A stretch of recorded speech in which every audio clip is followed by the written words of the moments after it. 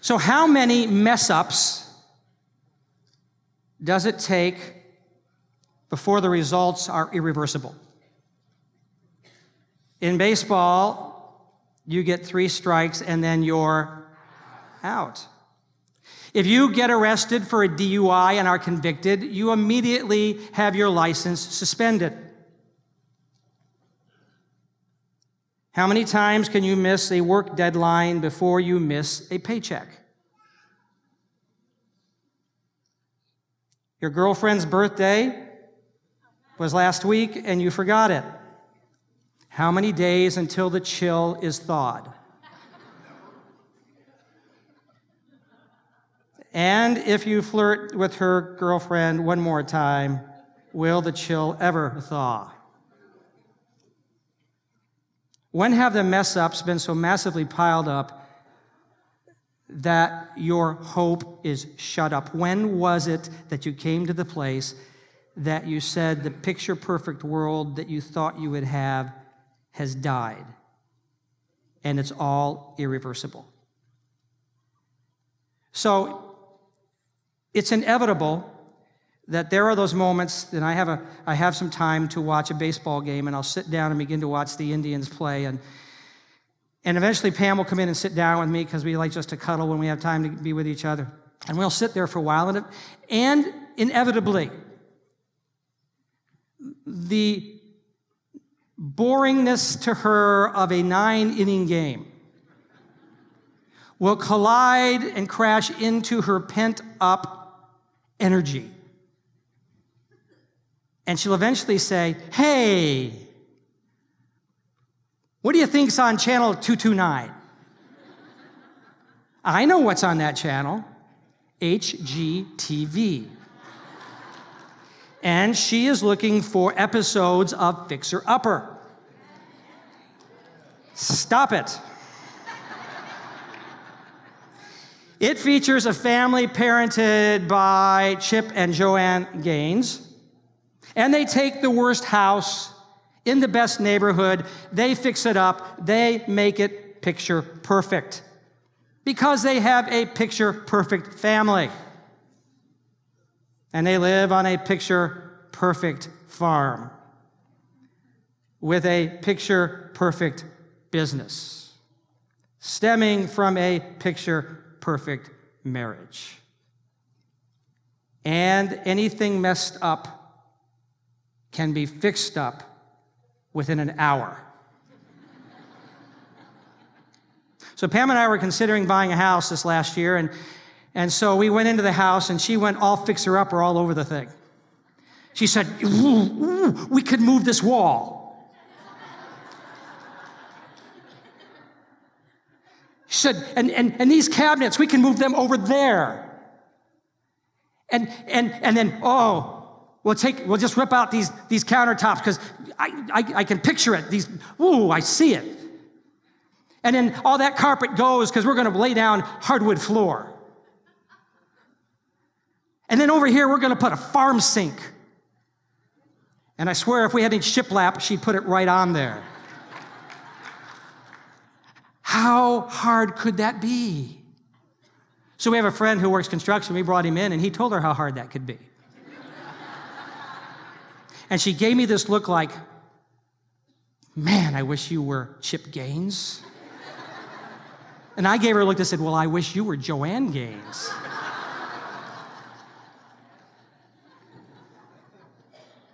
Look, some messes don't get fixed in an hour. Some friendships don't get fixed over a cup of coffee. And quite honestly, some families don't get fixed. And it's got to be somebody's fault, because I wish you were somebody else. And the picture perfect dies. So for the next 6 weeks, Nicole and I are going to walk you through what has been described as the most beautiful short story ever written. But it starts amazingly with the most messed up family and a picture-perfect world that crumbles. And it starts this way. In the days when judges ruled, there was a famine in the land, and a man from Bethlehem in Judah together with his wife and 2 sons, went to live for a while in the country of Moab. The man's name was Elimelech, his wife's name was Naomi, and the names of his 2 sons were Mahlon and Chilion. They were Ephrathites from Bethlehem, Judah. And they went to Moab and lived there, and now Elimelech, Naomi's husband, died, and she was left with her 2 sons. They married Moabite women, one named Orpah and the other Ruth. And after they had lived there about 10 years, both Mahlon and Chilion also died. And Naomi was left without her 2 sons and her husband. How do you fix the irreversible? How do you handle massive messes? So I want to look at some of those messes that we may connect with. And the first one is this: it's where I live. So we heard the phrase, in the days when the judges ruled, and then we just go beyond it, but we've got to stop and see what they meant when they said, in the days that judges ruled, because when they wrote this, they knew exactly what he was saying. In the days when judges ruled was between the time that Joshua had conquered initially the promised land, that land that God called the place of milk and honey, that picture-perfect place. Between that time and the time that the monarchy was established and King Saul became the first king, in between that time, that land was a cesspool of moral and political decay. In fact, it's described to us this way in the book of Judges. At that time, there was no king in Israel. And now I want you to read with me the remainder of that. People did whatever they felt like doing. So Pam and I, several years ago, had just come back from a trip, and it was during the time that our daughter had left the house, and she was out on her own, and we still had our 2 sons, and we had gone on a trip, but didn't feel totally comfortable with that, when they were at that age, to leave them there through the night by themselves. So we had a young adult come, and she would come in and she would stay in the house during the night, but she worked during the day. And so everything, we said how to go, everything went fine. But when we got there, just something was amiss. Something just was off kilter in the house. First of all, Pam couldn't find her ironing board. It was just gone. I couldn't find a 6-foot table. It was gone. I found my dress raincoat crumpled up in the bottom of the closet with pockets full of baking flour. We found a bent-up folding chair that didn't even belong to us, that just appeared in the house. And Pam said, she said, come here. And we went into the guest bedroom, and there's a really nice king bed in there, but the mattress had been turned sideways. Oh, that's just odd. We couldn't figure it out. We said, boys, anything go on? No, everything's fine. Well, eventually, a neighbor came in and said, you really should know this. He said, while you were gone, your youngest son, Dustin, held a WWF tournament at your house. The ironing board was smashed over some poor guy. 2 wrestlers crashed through my table. My raincoat had been used as a costume, from which they would pull out flour and throw into the opponent's eyes. The folding chair was bent because it was used to create a concussion on my son's head. And the mattress, they drug up from downstairs, out the door, laid it on the ground to cushion their fall when they jumped from the 2nd-story window, while the neighborhood kids applauded. What do you do when the place where you live seems no longer safe? Because people are doing whatever they like. Author Jerry Gifford says this about our present day: that day was not unlike today. Even then, the world struggled with moral relativism, rampant immorality, excessive individualism, unrestrained self-expression, and inconsistent role models. Their message of morality was simple: conform to nonconformity and tolerate everything except intolerance. That's where we live. How do you fix that? And what about those things that just are? Those things that you didn't count on, those things that you didn't make happen, those things that are out of your control, those things that don't make sense, those things that are unfair. It is what it is. Elimelech is a name that simply means God is my king. What a great name.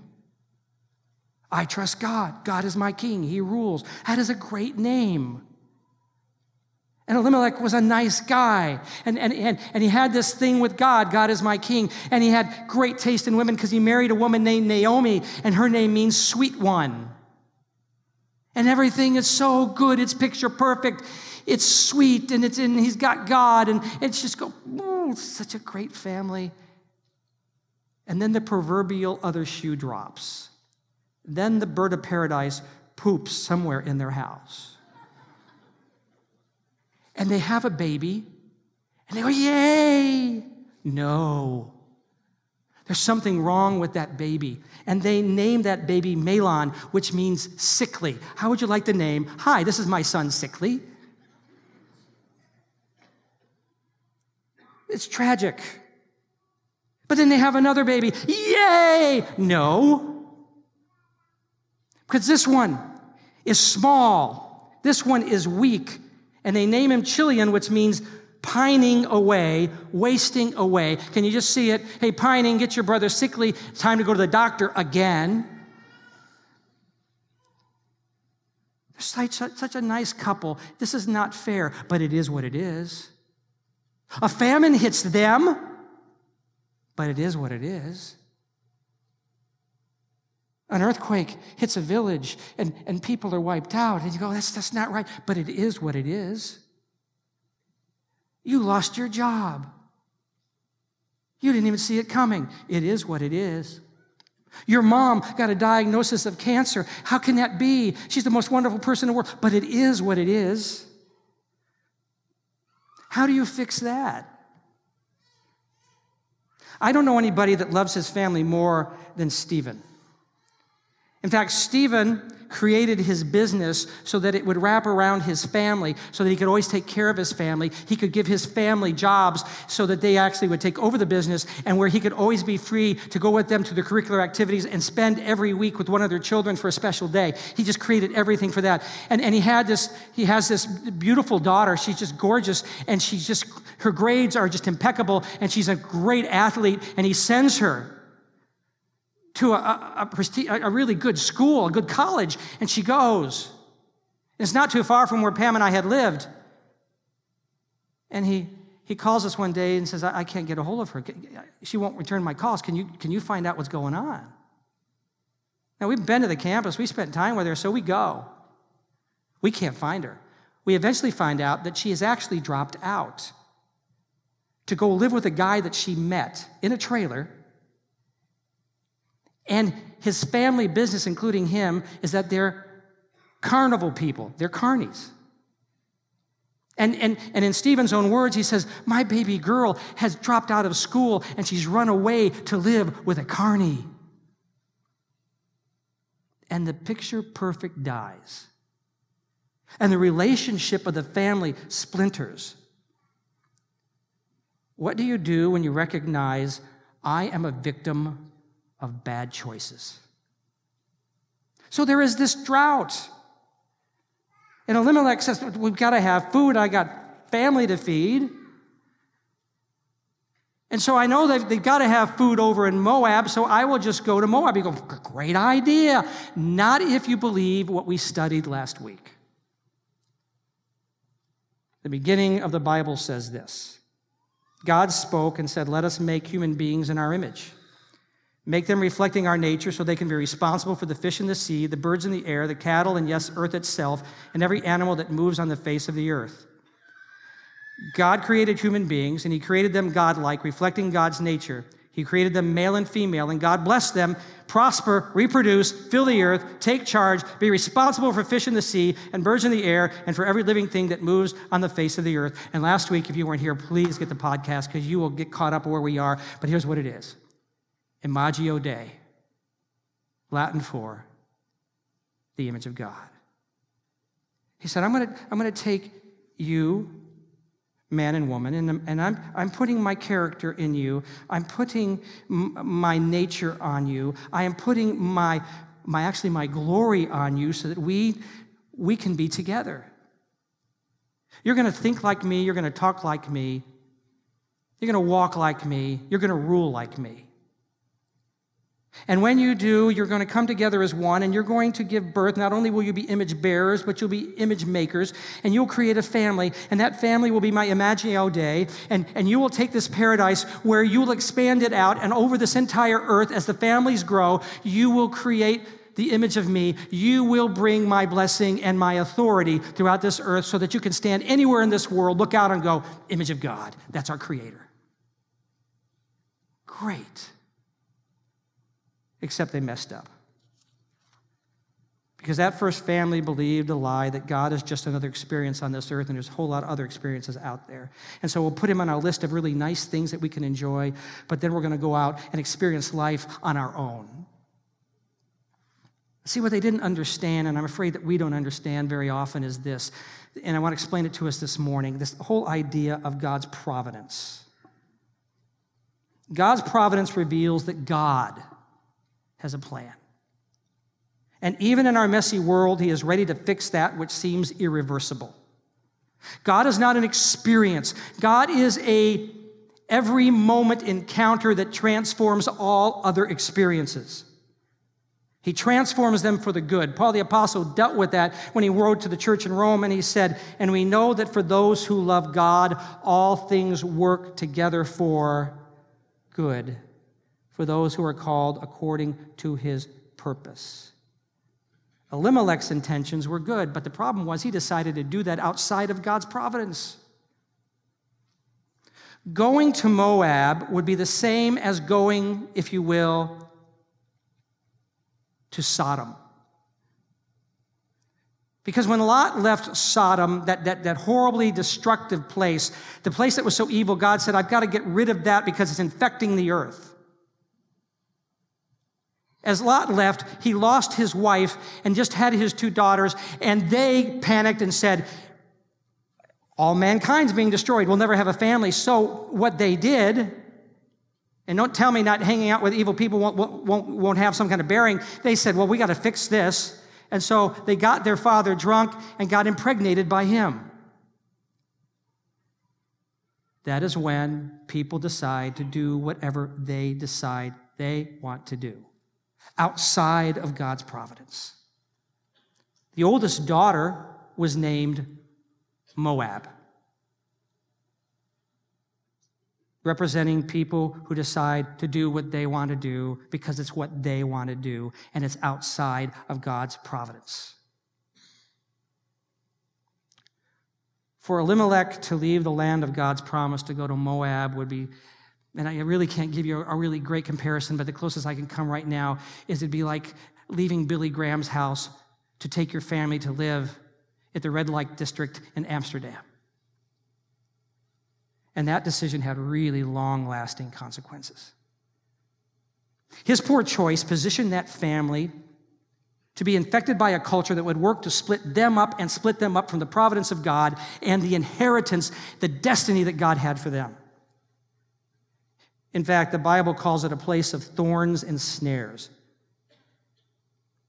And his decision only exacerbated the problem because then Dad and the 2 boys die, leaving this woman, this wife, with 2 daughters-in-law and no family around them, no Imago Dei to be there to protect.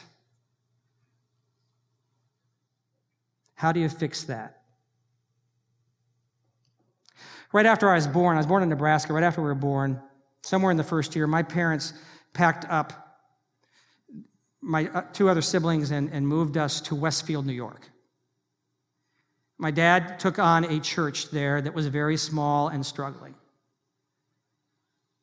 And it was a faith thing on his part because there was not a whole lot of support. And we lived in a parsonage that used to be a hotel. I was talking to the foundations class about that this week. So it used to be a hotel, and when we moved in, the numbers were still on the doors. So it would make it easy for our parents to say, hey, you're disobeying. Go to room 5.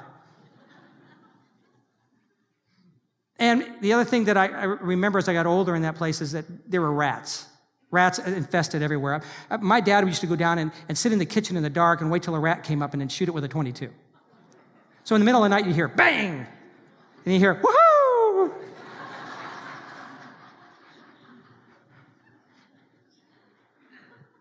So I want to talk to you a minute about how God takes his providence and wraps it around us. And this is going to be a little bit of exception to the rule, but this is a true story. The temptation that he would have in that situation is, my family's going to starve if I don't do something. And that temptation was to leave that place that he knew that God, by his providence, had brought him there, this land of God's presence for him, Westfield, New York. And the temptation was, let's go find another place, let's move out of here. But instead of leaving God's providence and that presence, he said, I'm going to push myself into the presence of God. And so he did this thing that later he would mentor me in called waiting on God. And you know the scripture, many of you, they that wait upon the Lord shall renew their strength. They shall mount up with wings as eagles. They shall run and not grow weary. They shall walk and not faint. That word wait has three really important root words: bind, intertwine, and expect. So that he would get into God's presence uninterrupted, and he would pray, and he would bind himself to God's providence. You told me to be here, I'm here. I'm not moving because you put me here. But you got to do better, because this is not working out.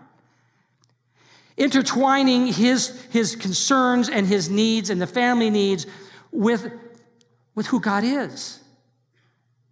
With God's compassion, with God's resources, and the expectation that everything that God would do would be for the good. So, in 1958, Will Rogers Jr. was the host of the CBS morning show.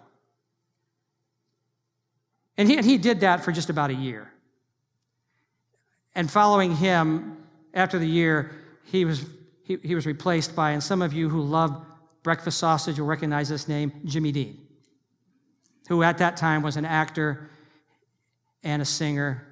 And then when that didn't work out, he had to make sausages.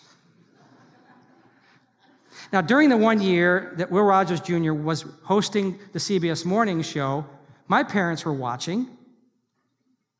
And he said, during that year, if anybody has a talking dog, we'll pay you $500 a word. Just come on the air and we'll show that. Well, my dad had noticed that our boxer made sounds like words. So my dad began working with the dog and eventually got him to say things like, I want my mama. Hamburger, I want out. And also the Apostles' Creed. Okay, the last part's not true. So my dad contacted CBS. CBS said, well, sure. So they sent 2 train tickets, one for my dad, one for the dog, and they took the train to New York, and they put him up in a really nice hotel in Manhattan. A room with 2 beds, one for my dad, one for the dog. And my dad went on the program. The next day, he was back on the train with $2,000 in his pocket and a bona fide talking dog. That is God's providence. You say, Reisner, you're a liar. I am not. There are still people in Westfield that remember that. There is this thing about the providence of God, that in those tough moments when you're not sure you want to be there, but you know this is the land of his presence for you, and it's just rough, but you say, this is your providence. I'm putting myself in your place. He says, I will take care of you. Elimelech didn't get that.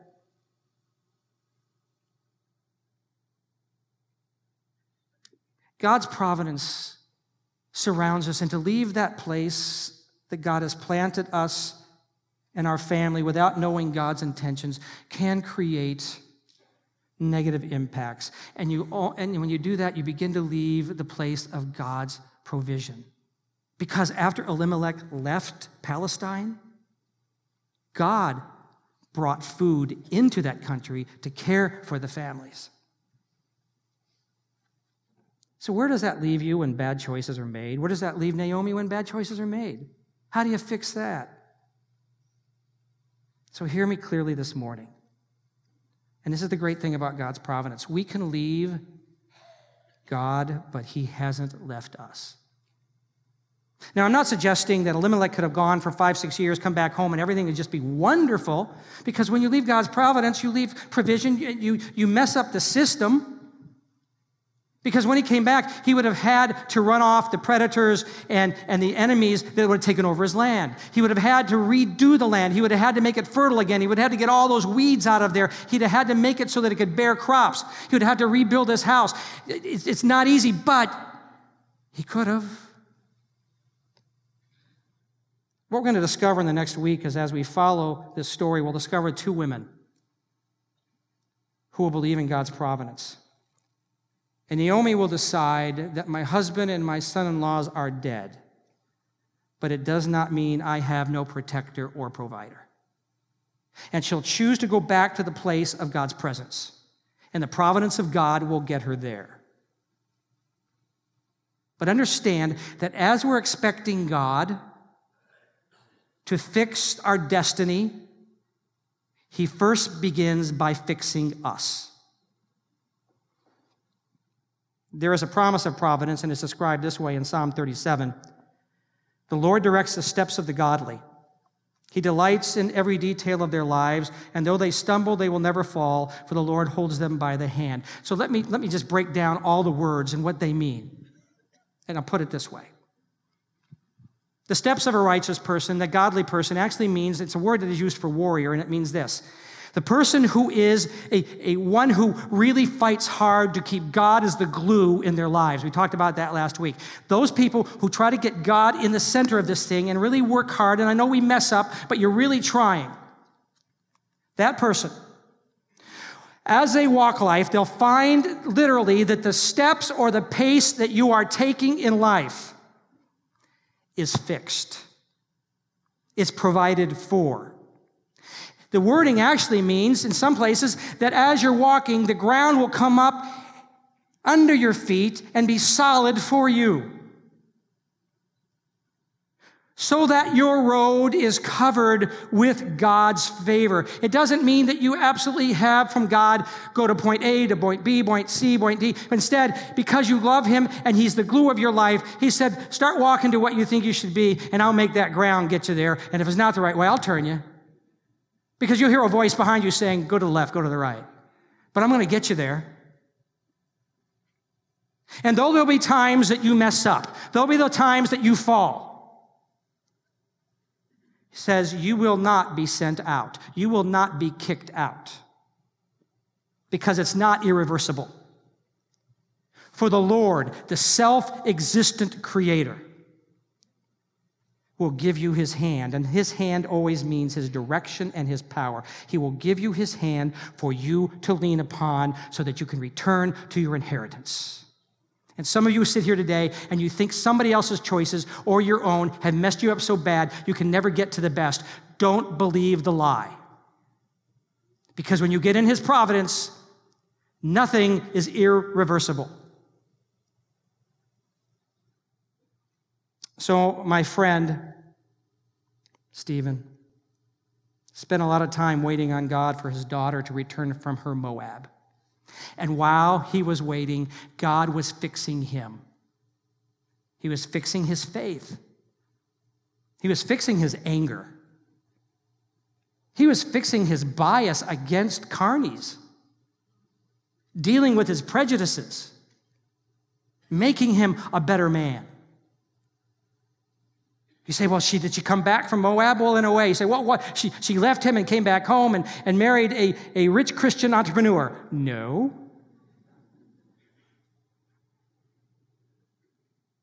She did ask forgiveness for her deception.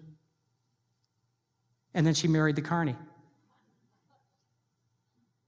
And for several decades now, they have traveled the circuit with games of chance and and rides. And they lived a life of carnies. And if you know much about carnies, it's not a great life, and it's a tough life, and it's a rough life.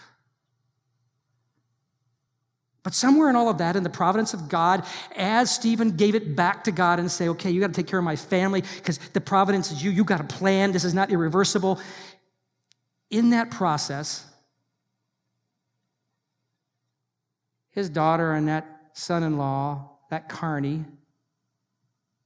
came in contact with God's providence, and they submitted their lives to a faith walk with Jesus. And then they had grandkids.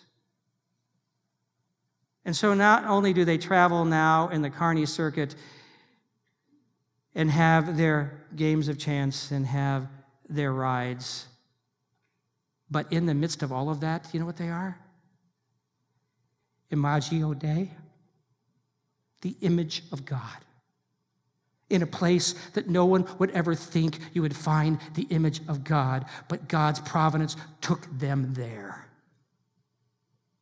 And in their off season, when they're not around doing the carny thing, they're at home in a little town outside of Vegas, known for its legal prostitution, being Imago Dei, and volunteering and working with the youth of the community. And just about a year ago, they were credentialed as youth pastors. And the family, it's healed up. And now they see how God can take even poor decisions and make it this wonderful, masterful plan. But it's just not always easy. But you can trust His providence. God's providence doesn't leave us even when we leave Him. He still has plans for us to get us to home, get us to the place we need to be. And oh, by the way, by the time in 6 weeks we end our journey with Naomi and Ruth, we will see that this messed up family who had nothing and no one has more than they ever could imagine. Because when that family meets the providence of God, it will actually bring forth the image of God in a way that will impact the world. Because from Naomi's life, from her heritage, will come the one that we will call Jesus, the Messiah. Because Naomi is willing to move herself into the providence of God and let Him fix the family, God takes that family and He creates out of that family the one who will fix the world. That's God's providence. That's Imago Dei. And I can say with all certainty that He can fix your world too. That as you trust Him, as you say, okay, I'm gonna begin to try to figure out how to follow you and your plan, that you will see His image in the world around you, but also the people in the world around you will see His image in you. That is His plan. So before we leave here today, I want to be able to pray over you, that if you're struggling with or dealing with finding your place in God's providence, you're dealing with it is what it is and it's just not fair. You're dealing with it's where I live. You're dealing with somebody with poor choices. And you say, but God's providence can take me beyond that. It's time for you to put it in His hands. Because you can just sit here and listen and go, yeah, and just say, it makes sense. But it makes sense doesn't work. Putting it into action makes it work. Because then becomes this transformative thing, because God is not an experience. God's not an experience this morning. God is an encounter all week long who then transforms every experience into that which is good. So I'm going to ask you to stand.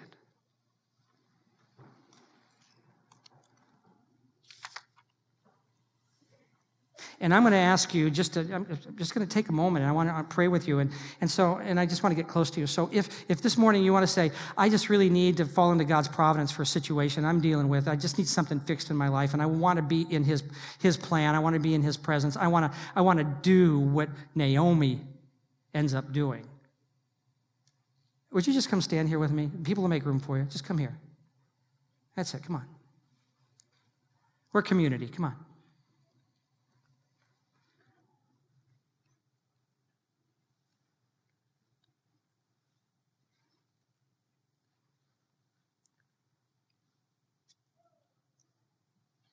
And while they're coming, I just want to say to you, if you say, well, Ben, how do you even begin to understand God? And that's why Jesus came. And if you want to know more about a relationship with God through Jesus, this one who fixes worlds, then either contact the office or even stop by the information desk and say, I want to know more about Jesus. And we'll get somebody to talk with you today, and we'll even give you a gift to help guide you that direction.